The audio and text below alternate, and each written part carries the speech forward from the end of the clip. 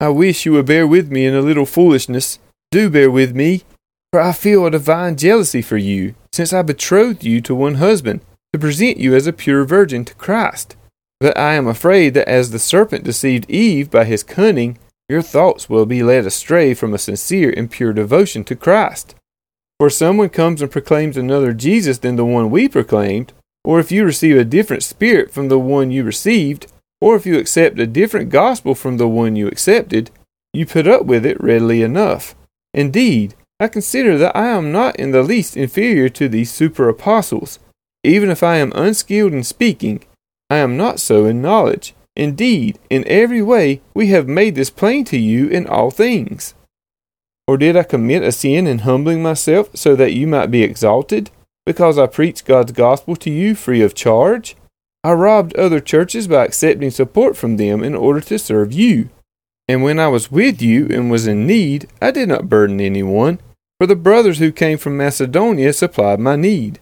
So I refrained and will refrain from burdening you in any way. As the truth of Christ is in me, this boasting of mine will not be silenced in the regions of Achaia. And why? Because I do not love you? God knows I do.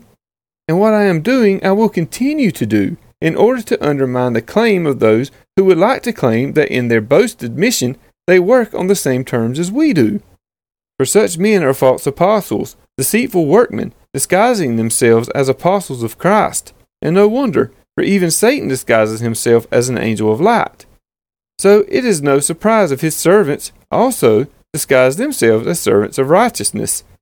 Their end will correspond to their deeds. I repeat, let no one think me foolish, but even if you do, accept me as a fool, so that I too may boast a little. What I am saying with this boastful confidence, I say not as the Lord would, but as a fool. Since many boast according to the flesh, I too will boast. For you gladly bear with fools, being wise yourselves. For you bear it if someone makes slaves of you, or devours you, or takes advantage of you, or puts on airs, or strikes you in the face. To my shame, I must say, we were too weak for that. But whatever anyone else dares to boast of, I am speaking as a fool. I also dare to boast of that. Are they Hebrews? So am I.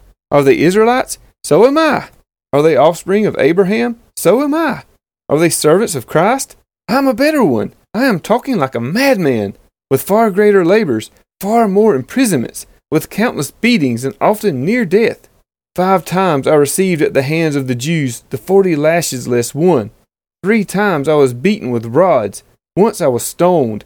3 times I was shipwrecked. A night and a day I was adrift at sea, on frequent journeys, in danger from rivers, danger from robbers, danger from my own people, danger from Gentiles, danger in the city, danger in the wilderness, danger at sea, danger from false brothers, in toil and hardships, through many a sleepless night, in hunger and thirst, often without food, in cold and exposure.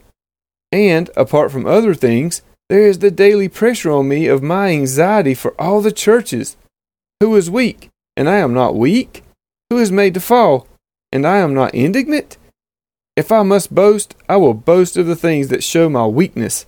The God and Father of the Lord Jesus, He who is blessed forever, knows that I am not lying.